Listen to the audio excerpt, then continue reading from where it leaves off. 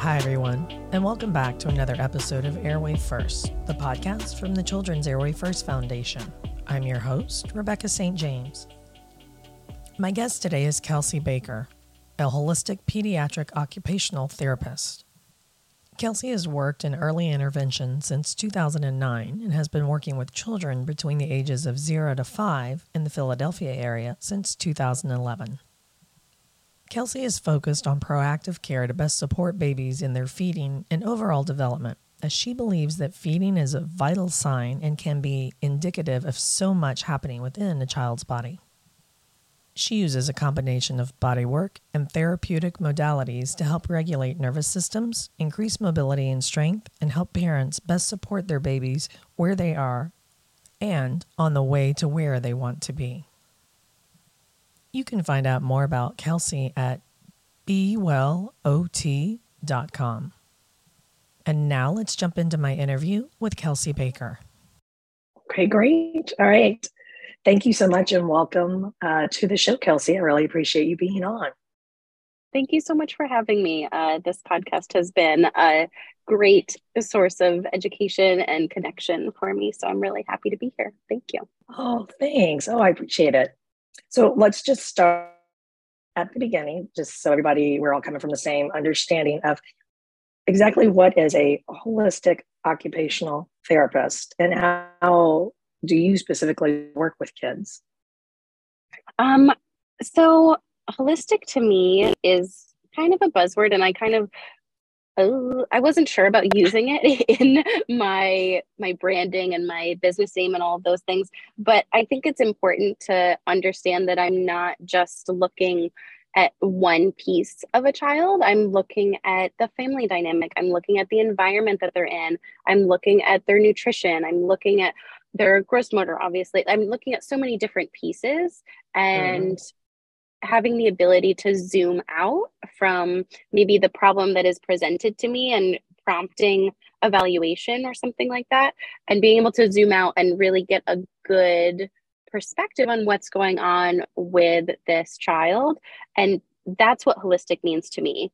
I want to look at all of the different parts of somebody's life to be able to help pinpoint what needs to be worked on, but also maybe maybe we need to have some more focus on this area first so we can have better access to the thing that we are here for, but we won't be able to get there just yet. It just depends. And what kind of things exactly do parents, what kind of issues do they come to you with? So most of the time people come to me with oral motor dysfunction, feeding issues in infants, open mouth breathing in infants and older kiddos, a lot of just general feeding challenges and nervous system regulation difficulties. Those are the big things that I see. Okay, got it. And I was going to say I assume, but I really don't want to do this. So is this it's definitely not a one and done, but is this something that happens over the course of months, or is this something that can be years working with a child depending on the case? That's a great question. So I try to have minimal contact, which is kind of counterintuitive because I really want to have ongoing communication with parents, but I want our time together to be as efficient as possible for them because I know that time, finances, just bandwidth are of a concern for everybody involved. So usually when I see a baby, I kind of have an average of somewhere between 6 and 12 sessions, depending on why they're seeing me, the age of the child, all of those things. So there's a little bit of that upfront commitment. And then a lot of times I'll have families continue with monthly check-ins or quarterly check-ins. And as of now, I have a lot of babies toddlers that I saw as babies that are circling back, and we're kind of revisiting some things that have evolved over the past year or two. So it's an ongoing relationship for sure. Got it. And is it something that you see kind of, if there's one child in a family, you'll end up working with multiple, or does it just vary? Okay. So a lot of times I'll get the second baby. People haven't heard about me until they have that second baby because they're not quote unquote in the know. They don't have all of the doors open to them yet. They kind of did the traditional, hospital birth and hospital lactation visit and had their feeding journey from there. And then the second time they have a better idea of what they want their feeding journey to look like. So they're really trying to establish a team. And then they kind of find their way to me for that second. And it's a little backwards sometimes, but I'll see that baby and then they start realizing, oh, their older kiddo has some of these things going on, and they'll have memories come back about early days with their oldest, and we'll start to kind of make a plan for the older kiddo as well. Got it. And I'll circle back on the feeding journey because I think it ties into something that we've identified that I know we want to talk about a little bit. But let's take a moment and just step back for a minute. After reading on the website your path into this profession, you had kind of a personal journey, if I understand that correctly. And just would you mind sharing a little bit about that with everybody? Yeah, of course. So my oldest is my stepson. And I met him when he was 15 months old, and I introduced him to lots of feeding and sensory things. And I had my therapist spin on things, and that was fun. And part of my world, I was in early intervention for many years. So getting to know him and building a relationship with him was kind of an extension of that to a degree. Obviously, there's more levels to it. Building a bond with a child that's part of your family. But sure. Bringing in some of my therapist tools and tricks. And then when I got pregnant with my daughter, I started venturing into the lactation world because I was like, oh, this will support me personally and professionally. And then when I had her, I had a home birth, and I loved my midwife, and it was just a crazy, wonderful ride, as any birth is. But she was born with ties, and I realized that I didn't know anything about newborns. I mean, I did on paper, but even through all of my schooling, even through all of my trainings, even through my lactation courses, I knew about newborns, but I didn't know about newborns. I was not prepared in the ways that I wish I had been. And I was very set on breastfeeding. I didn't introduce a passy or a bottle. And I don't think we introduced a bottle until 5 or 6 weeks. I was definitely pushing it. And with that, she refused a bottle after weeks and weeks of really painful breastfeeding, but kind of grit and bear it. She was not efficient. She would feed all the time. And I was just like, okay, she's a high needs baby, I didn't know anything about ties. I didn't know anything about airway. I knew that she should sleep with her mouth closed, but that was about it. I didn't know about getting that tongue suction to the palate. I didn't know about true tongue mobility at all. So we are here now at 6.5, and she still has ties, and she's doing really well, but I didn't know all the things that I know now back then. And I wish I could go back. So we have some long-term impact, but I've mitigated as well as I could. And there's a lot of just bandwidth that goes along with that as far as therapizing your own child. And same for my stepson too. So there's things I wish we could do that just really aren't in the cards right now, and that's okay. But we do the best we can. And I've definitely pulled my experiences from early days with both of them to ongoing learnings from where they are now with the ties still intact, and what that looks like in a 9 and 6-year-old. And I kind of am able to bring that perspective of no, these are not emergent things. These are quality of life things that can make your life so much better if we're getting restful sleep and we're eating better foods and it's not a battle and all of those things. Right. And a couple of things that you said that really are interesting, and I just want to point them out because it's something that we just hear over and over. One is parents. We all wish we could go back. We all did the best we could. Here we are now. We know what we know now. All we can do is move forward. Exactly. And I've heard so many medical professionals come on here and say the same thing. I didn't know. After all of your education and your training, it's just, you didn't know. It's wild to me thinking back about all of the time that I spent learning and how I didn't really even scratch the surface of what I needed to know until my daughter was probably like 18 months old. So, and that's with my background. And then we expect parents that are not in the medical field to have any clue about any of this is just right. insane. Yeah, exactly. Exactly. But that is part of our goal here is to educate parents. I mean, we're focused on medical professionals as well, but it's parents because we just didn't know. So, the more we share, the more we can get out there. Let's kind of pivot a little bit. You have a blog, and anything that we mention here, I'll make sure we link in the show notes. But you have a blog post where you talk about body work. And I found it pretty interesting. And one of the things that you talk about is that we're using it incorrectly. So I thought maybe we could talk a little bit about how are we supposed to be using this and how does it apply specifically to children? So body work is a big umbrella term that most manual therapists that are putting hands on other people will use. And it's kind of turned into this buzzword to a degree. Again, like along with holistic, there's lots of these buzzwords that parents hear and are thrown around, but we don't have a true understanding of what they mean. So as a therapist, my understanding of body work is a passive manipulation.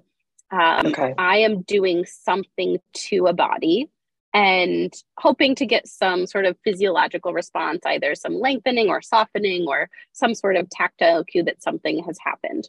And then when we add in a therapeutic piece, it's a little bit more active. I'm demanding something of the body, whether that's a little bit more active range of motion of turning the head independently with the encouragement of a toy or mom's face or something like that, rather than me physically turning the head. Is a good example. So body work and therapeutic movement go hand in hand. You do need both, but I think there can be a lapse in understanding when somebody is just doing body work. If you're just going to the chiropractor, if you're just going to the osteo, and it's not quote unquote sticking, you might need to add in some more therapeutic movement to make it active and have the body and the nervous system truly hold on to those adjustments. Okay. And when you're doing body work, maybe, with an infant, when you're doing it, are we talking about tummy time and things that you would do with them in that kind of realm? To a degree, yeah. So body work with an infant and infants don't have a lot of volitional movement, right? So we are moving them a lot. There's a lot of hands-on manipulation. And then as they develop more strength and mobility, we're ensuring that strength is developed through that new range of motion. So I talk about neck mobility a lot because that's a lot of what we're talking about with infants. We need to have good neck range of motion for proper feeding and airway development. So when I think about body work for the neck and shoulders and decreasing tension there, we need to work through those layers of tension, but we also need to work on increasing strength in a balanced way to have balanced extension and flexion rather than the baby that is always in extension and arching back all of the time.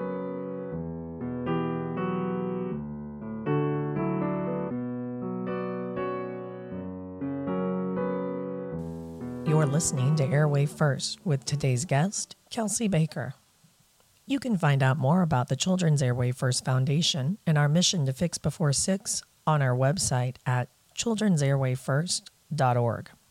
The CAF website offers tons of great resources for parents and medical professionals, including videos, blogs, our recommended reading list, comprehensive medical research, podcast, and so much more. Parents are encouraged to join the Airway Huddle, our Facebook support group, which was created for parents of children with airway and sleep-related issues.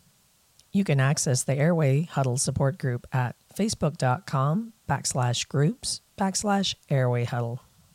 Are you a medical professional or a parent that's interested in being a guest on the show, or do you possibly have an idea for an upcoming episode? Then shoot us a note via the contacts page on our website, or send us an email directly at info@children'sairwayfirst.org. As a reminder, this podcast and the opinions expressed here are not a medical diagnosis. If you suspect your child might have an airway issue, contact your pediatric airway dentist or pediatrician. And now, let's jump back into my interview with today's guest, Kelsey Baker.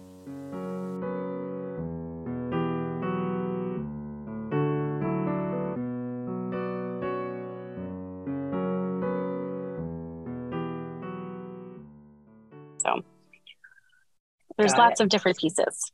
Right.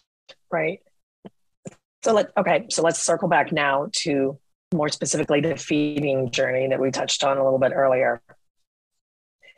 With regard to the feeding journey, let's just talk about tips and things for moms that are trying to breastfeed, but are finding it difficult. And they know it's important because you've got to get that jaw exercise. You've got to get that jaw developed for this newborn. What kind of tips can you offer for parents? I would say that bottle feeding kind of gets a bad rap. I really love to use bottle feeding to help enhance the breastfeeding relationship. So don't feel like you need to go all or nothing in your feeding journey, especially if that feels aligned to you. If you are like, no, I want to exclusively breastfeed, I don't really have a need to do a bottle, that's a great journey. I don't think it's most people's journey, unfortunately, just because we live in a capitalistic society. Exactly. It's got to work. Yep, exactly. So most of the time the goal is combo feeding, right? You're pumping while you're gone or supplementing, and then you're offering the breast or chest when you're with baby. But yeah, not having an all or nothing mentality around that and choosing bottles that are going to support your breastfeeding journey rather than potentially hinder it and get in the way. What kind of bottles would you recommend? Most bottles that are marketed as breastfeeding friendly, quote unquote, and they look more breast-like are going to encourage a really shallow latch and are more compression dominant. So we don't want compression at the breast. We want suction. And bottles that encourage suction and a wide latch would be Dr. Brown's, Even Flow, wide neck and standard neck. The Dr. Brown's wide neck, I would not recommend. That's a little bit more shallow. Yeah. And Lancino is a good one. I will say Lancino Slow Flow is not as slow as I would like. So the Pigeon Nipple, Pigeon S or SS, is the parent company of Lancino, and those are interchangeable with a lot of different bottles. Yeah. Okay. But these will at least, or I say they simulate, I guess, the same kind of jaw movements that baby's going to get with mom, right? So you're still getting that exercise, and it's not going to throw a baby off between bottle and breast, right? I mean, are they usually able to transition pretty easily back and forth? Typically. So usually if there's a strong preference for a breast or a bottle, it's just a sign of oral motor dysfunction. It's not necessarily that the bottle and the breast are too dissimilar. They're going to be different skills. The bottle, even the best bottle, even my favorite bottle, is going to require a different skill set than at the breast. Bottles don't change, right? They don't start out very firm and full of milk and then get softer as the feed goes on. The flow doesn't change. The mechanics don't have to shift slightly. So there's more nuance with breastfeeding that is hard to replicate. We can get really close to it and we can still promote that wide latch that's going to help the jaw develop. But yeah, nothing can really replace the breast, unfortunately. Right. So what are some signs that moms could look for, that maybe aren't working with? First of all, if you can work with a lactation specialist, we've said it before, go all in, take advantage of it. But if you can't, what are some signs you can look for that, things aren't right? I mean, you yourself said you push through the pain. what we thought we were supposed to do. This doesn't feel right. Let's just figure it out. We keep pushing, we get there. But obviously, we now know that be a disservice to both mom and baby. What are some signs that they should look for that, hey, maybe we need some help? Maybe something's not quite right here. Yeah. So pain is the biggest one, right? And that's the most obvious one. If your nipples are bleeding like mine were, it's a sign to go get help. Don't do what I did. We did get to a good place over time, but it took a long time and I would not recommend that. So if we're looking at kind of like red flags, we are looking at open mouth breathing, right? Sleeping with their mouth open, having a milk tongue. It looks like a thrush tongue, but it really is just milk residue because the tongue isn't elevating to the palate and scraping off and kind of naturally cleaning. So that's a good sign that the tongue is low and not very high. If you have an idea of what you're looking for in baby's mouth, a high palate, it almost looks like a thumbprint on the roof of their mouth. It feels like they could put their thumb right in a little crevice on their palate.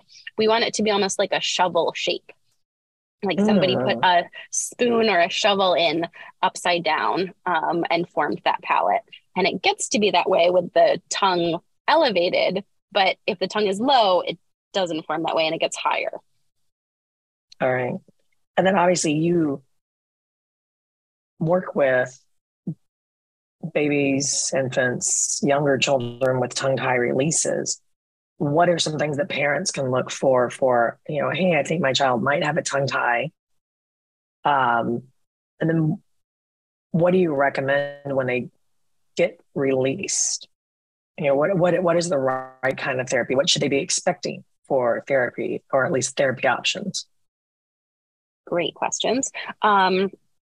So I always recommend pre-op therapy, right? If we're even considering getting a release, but we're not quite sure, we're going to move forward with therapy as if we're trying to prevent the release almost. We're trying to get to a better place function-wise, where it seems like we might not even need that release. And then depending on where that baby is and timeline of the family, going back to work, just so many other factors that go into it. That's the ideal. And sometimes we can get to that in 2 to 3 weeks. Sometimes it takes a little longer.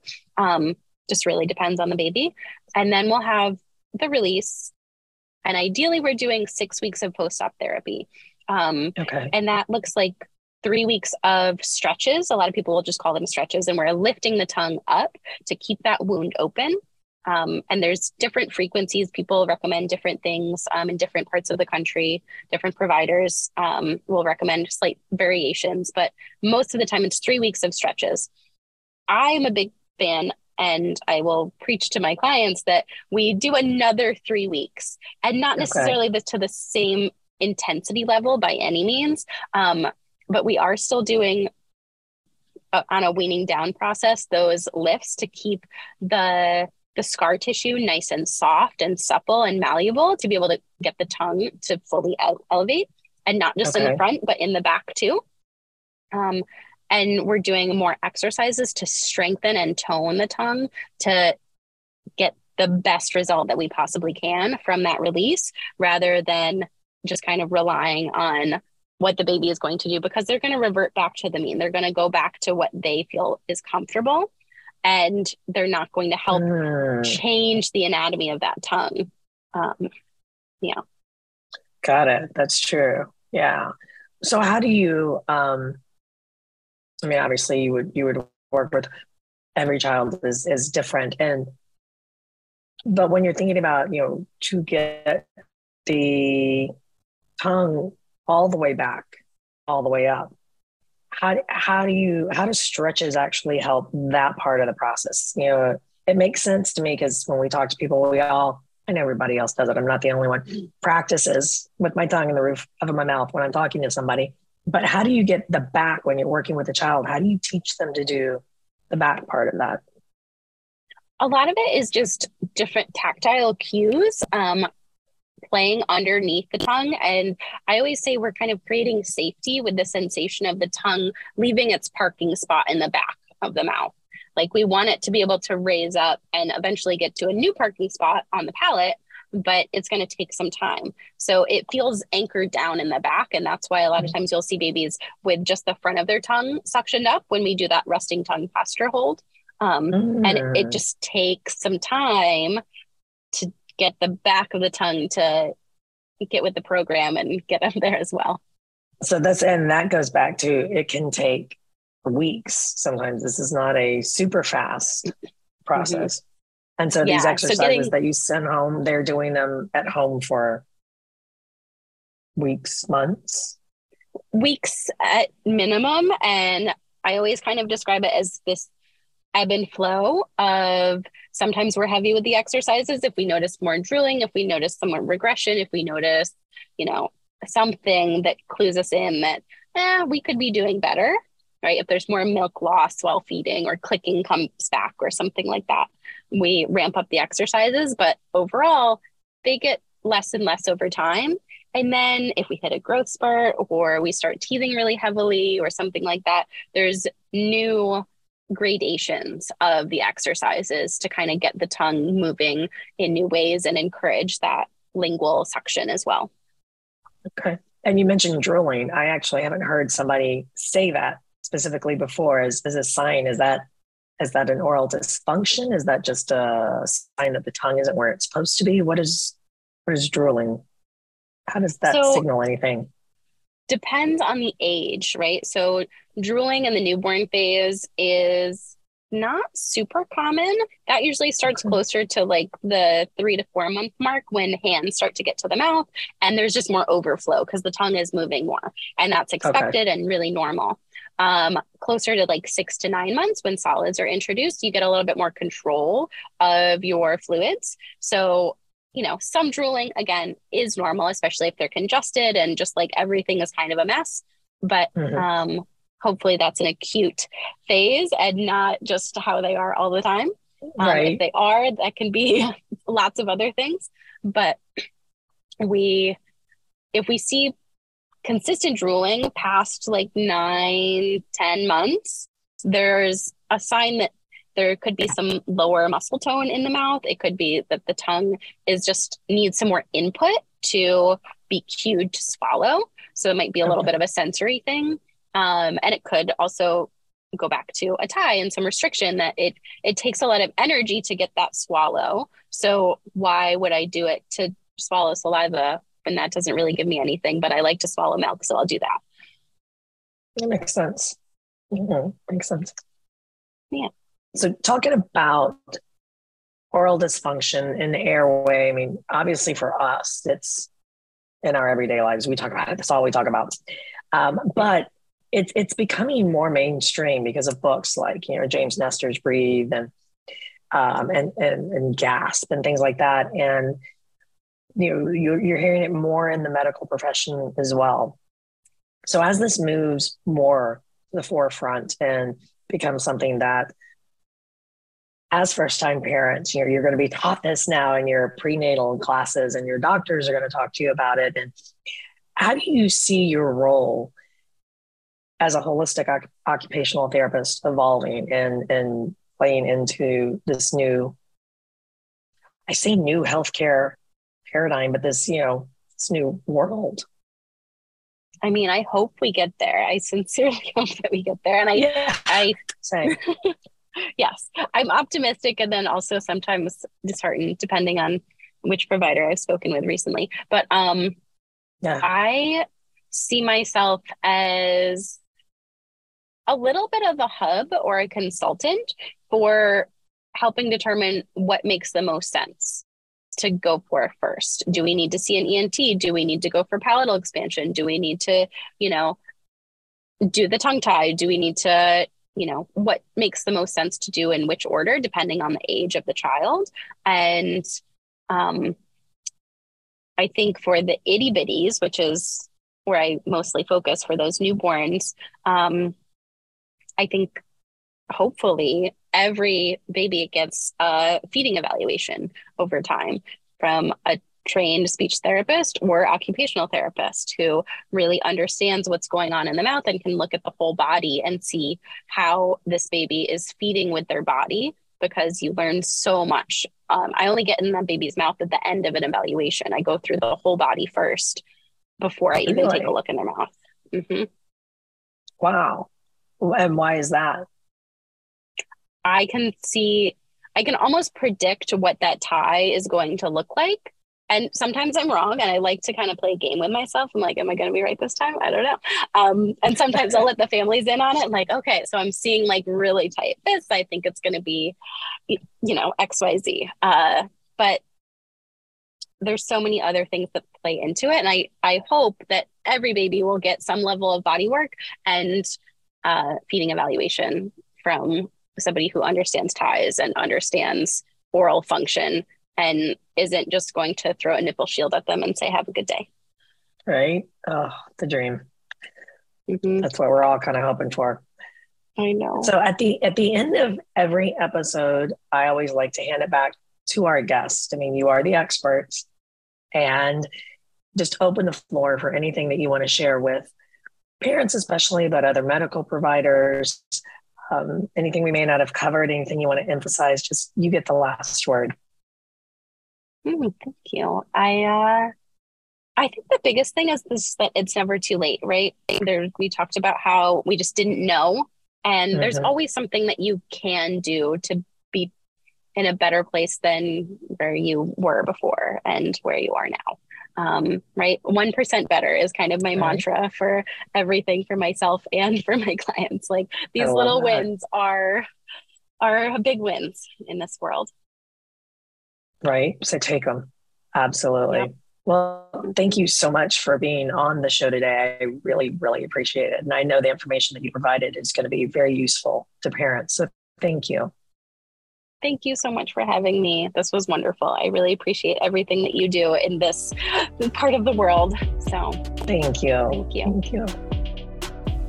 Thanks again to today's guest, Kelsey Baker, for sharing her medical insight, and to each of you for listening to today's episode. If you're new to our podcast, please don't forget to subscribe. And if you enjoyed today's episode, leave us a review or comment telling us about what you enjoyed most. You can stay connected with the Children's Airway First Foundation by following us on Instagram, Facebook, Twitter, and LinkedIn. Parents can also join us via our Facebook support group, The Airway Huddle, at facebook.com/groups/Airway Huddle. Looking for more from CAF? Then check out our YouTube channel. You can find a variety of informative original video content pieces, as well as video recordings and excerpts from selected Airway First podcast episodes. If you'd like to be a guest or have an idea for an upcoming episode, shoot us a note via the contacts page on our website, or send us an email directly at info@children'sairwayfirst.org. And finally, thanks to all the parents and medical professionals out there that are working hard to help make the lives of kids around the globe just a little bit better. Take care, stay safe, and happy breathing, everyone.